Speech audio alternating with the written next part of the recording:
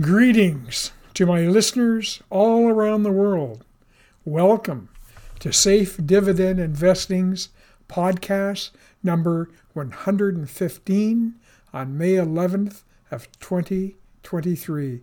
My name is Ian Duncan MacDonald. In today's podcast, I'll be answering 3 interesting questions received in the last week, but before I begin, I'd like to remind listeners that the purpose of my podcasts and my books is to show those with patience and common sense that they are capable of successfully managing their own investment portfolios. They just need to be shown how easy it is to acquire the shares of financially strong companies with long histories of ever-growing dividend payouts and share prices. No investment advisor is going to care as much about your investments as you do. Your portfolio's loss isn't their loss, it is your loss. You are just a client who can be replaced. If you do not now know or understand what you were invested in and why your advisor invested in it, then you have nothing to complain about when your life savings shrink and throw your pending retirement into jeopardy. Achieving lifetime financial independence as a self-directed investor is possible, and my objective is to show you how. Question number 1. Why are you constantly pushing stock scoring as a necessity in building a strong investment portfolio? Buying a stock is a bit like buying a used car. A used car has been around for a while. Whoever is selling it is no longer in love with that car. They have their reasons for selling it, and they're not about to share them with you. A car may look good. It may be a luxury model with a good reputation. The price may fit right into your budget. However, if you're going to pay tens of thousands of dollars for this car, you would ideally like to acquire a car that is in such demand that you could turn around and sell it within a week for double what you paid for it. This is unlikely with cars, but it is possible with stocks. Thus, before you put out money, you want to evaluate this car. Is it a rebuilt car that was written off in an accident and restored with hidden weaknesses? Are you going to have trouble getting it insured? Are there similar cars available at a lower price? Has the car been poorly maintained? Does it have hidden problems that are soon going to cost thousands in repairs? You will test drive the car, stare at the engine, check consumer reports on this model, and what the experts report is a fair price for it. Investing tens of thousands of dollars in a stock purchase deserves at least as much time and thought. The purpose of the stock scoring system, which I developed for myself and I provide free to those who have purchased my investment guidebooks, is to force an investor to take just a few minutes to logically evaluate their intended stock purchase. All the reliable information used in the scoring system is easily accessible and free from either your online investment service or from a website like Yahoo Finance. The system has 11 data elements that you must consider or score in looking at a stock. The first one is price. You expect greater financial strength and stability from a stock trading at $100 than one trading at $1. The score grades the price from 1 to 10 depending on the price range the stock falls into. The second scoring element is historical price. What was its price 4 years ago? It too is graded from 1 to 10. The third element is how much higher or lower is the price now compared to 4 years ago. A higher price now gives you some confidence that the stock's value will continue to increase. A price that is now lower makes you look more closely at this stock. The fourth element is what is the book value of the stock as calculated by the company's accountants. They take into consideration all of the company's assets, such as real estate, and subtract from it all liabilities, such as debt. The net figure is then divided by the number of shares held by all investors. The fifth element is how much higher or lower is the book value of the stock compared to the current share price. Buying a stock for $100 with a book value of $10 indicates you are not getting a bargain. However, buying a stock for $10 with a book value of $20 indicates you are getting a bargain. There is potential for the share price to increase.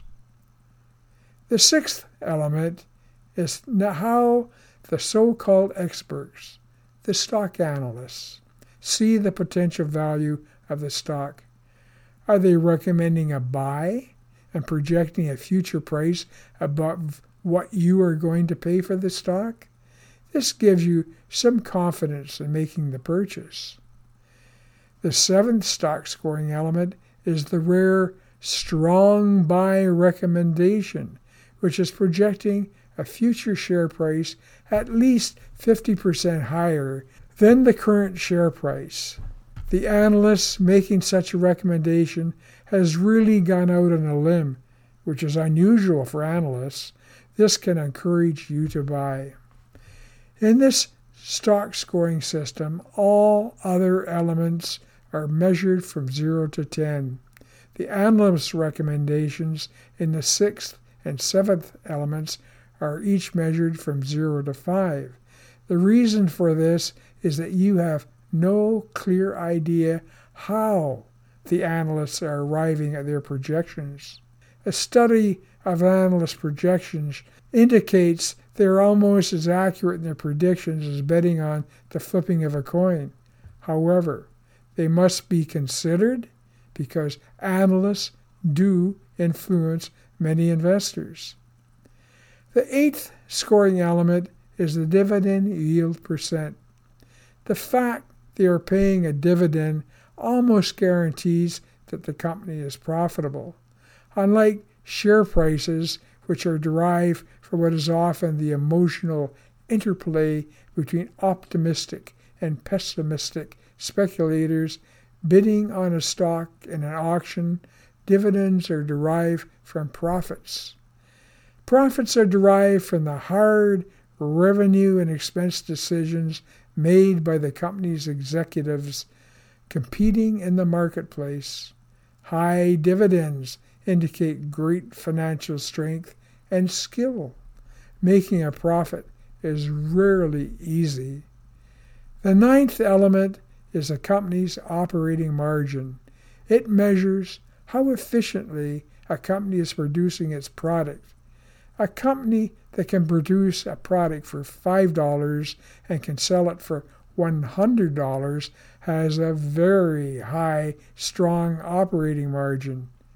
A company that can produce a product for $5 that buyers will only pay $4 for will soon be insolvent and out of business.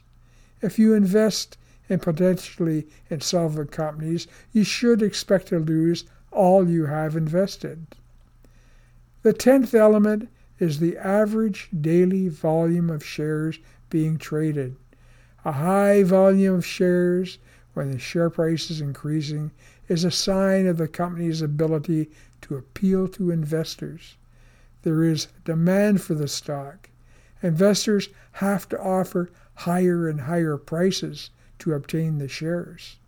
On the other hand, a high volume of stock trades where the share price is declining shows a lack of demand. Investors are fickle. Is the decline temporary, or is there a problem?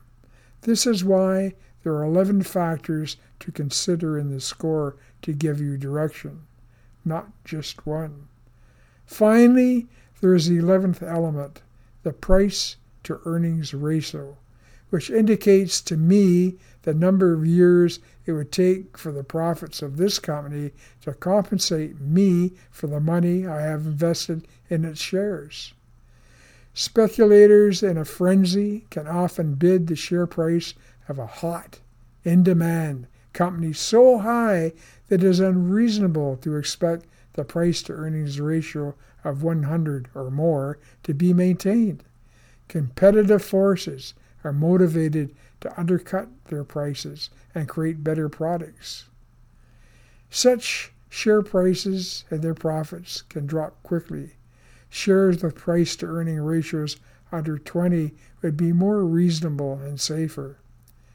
So, like buying a used car where you check the odometer, whether the tires are bald, and how much visible rust you can see, there are elements that can be checked before you buy a stock.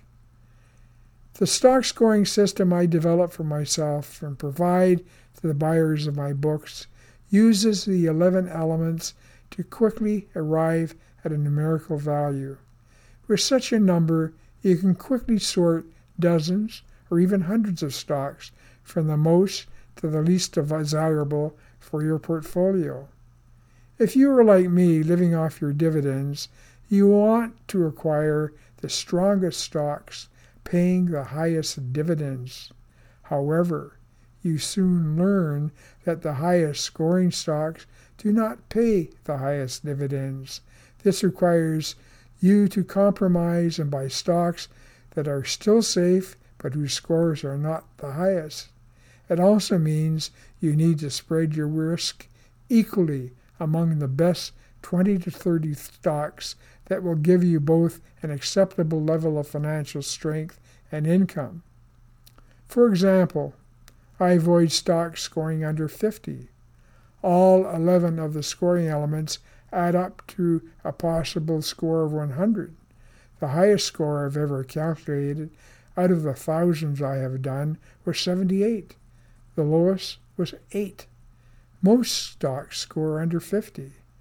Does the scoring system work? It has for me and for many others who have used it to select stocks. My generous income and the multiple gains in the value of my portfolio is all the proof I need to keep me scoring stocks before I purchase them and to keep on scoring those same stocks a few times each year to make sure they have not diminished. I will only consider replacing a stock when the stock score drops below 50, while at the same time the dividend yield drops below 5%. I can go for a year without this ever occurring. You will note the absence of buying low and selling high or beating one index or another. Scoring stocks teaches you patience. You know why you chose a stock and why you still own it. This is totally at odds to the many investors who buy stocks that are popular in the media or being promoted as the stock that will make them rich. Most investors lose money in the stock market. It is really hard to lose money in the stock market when you spend just a little time scoring the stocks you are considering. Of course, in my books, I go into much more detail about the 11 stock scoring elements, but this answer is an overview of why stock scoring works. Question number 2. Are we heading towards a stock market crash, and how can we prepare for a crash? Yes, we're headed for a stock market crash, and after that one, there'll be another one. They usually occur about every 5 years. I have noticed that my portfolio's total value has been trending down since March 23rd of 2022, when it reached a new record high about 124% higher than the value of the low reached March 24th of 2020 in the last crash. The high before that was February 21st of 2020. It was a very fast decline. The low point prior to that had been November 20th of 2008. In this crash, the portfolio's value had dropped by about 50% from a high point that had been reached May 29th of 2008. Why does the next pending crash not bother me? Because I invest with crashes in mind. I only buy shares in financially strong companies that pay high dividends with the intention that I will never sell them as long as they are strong and continue to pay those high dividends. I noticed after going through the 2008 and 2020 crashes that my high dividend payments remained steady or even increased. Several of my strong stocks have raised their dividend payments every year since I first started tracking stocks in 1999. Their dividend payments have always risen at a faster rate than share prices. I live off my dividend income, and it has risen steadily over the last 20 years. Speculators cause market crashes. As optimistic and pessimistic speculators bid for stocks out of a desire to become rich or out of fear that they will lose money.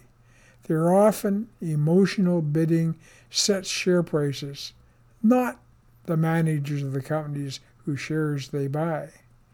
It is the managers in a company that control dividend payouts. Dividends come from profits, and profits are a result of the manager's wise revenue and expense decisions. Share prices and market crashes almost become irrelevant when you focus on the dividend payments coming from profits. The purpose of a company is to make a profit. The quickest, easiest way to identify profitable companies is to look for those paying high dividends and then choose the strongest of those companies.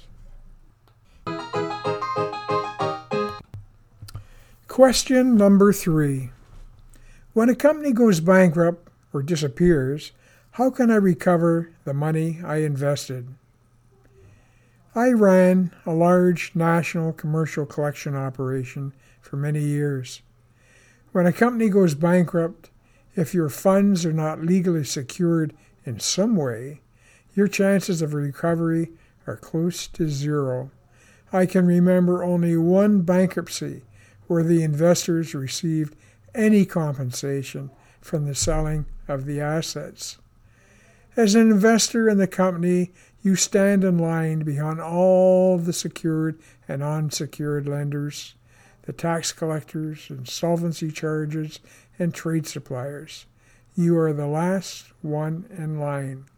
You could possibly benefit from the sale of any assets by a trustee in bankruptcy. Bankruptcies are under the supervision of the courts, and there is an established, orderly process that is strictly followed. If the company disappears, it is almost likely a limited company out of business without any assets that could be seized. To seize any assets, you would first need to proceed through the courts to obtain a judgment. Once you have a judgment, you can then send the sheriff in to seize assets. It costs a significant amount of money to obtain the judgment, and it takes months or years to acquire.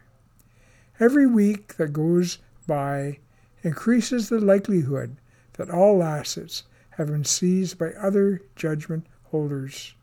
To sue a company, you need to be able to serve them with a writ. This means they need to be physically contacted. If it was not a limited company, but a proprietorship or a partnership, then you are in the position of executing the judgment against the owners of the vanished business. However, you need to locate them, which may not be easy. There are professional skip tracers who, for a fee, will track down the owners. Then you must determine if the owners have any unencumbered assets that you can seize. Otherwise, your legal expenses are wasted. The odds often are that there is nothing to be seized, and they are judgment-proof. Of course, how much effort you put into your recovery depends on how much you have lost. The simplest thing to do is to turn the claim over to a collection agency who will put in the effort to recover your money, if there seems any possibility of recovery. Depending on the amount and effort required, you might have to pay them a contingency rate between 20% and 50% of any amount recovered, plus any legal fees. At best, if you are unable to collect any of the money owed, you will end up with a capital loss that could offset any capital gains you might have in your other investments. The secret of avoiding losses is to start your recovery efforts before everyone else.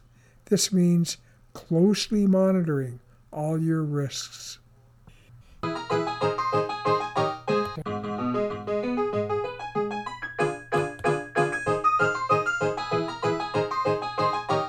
Thanks for listening. If you wish more information on investing and stock scoring, please visit my website, www.saferbetterdividendinvesting.com.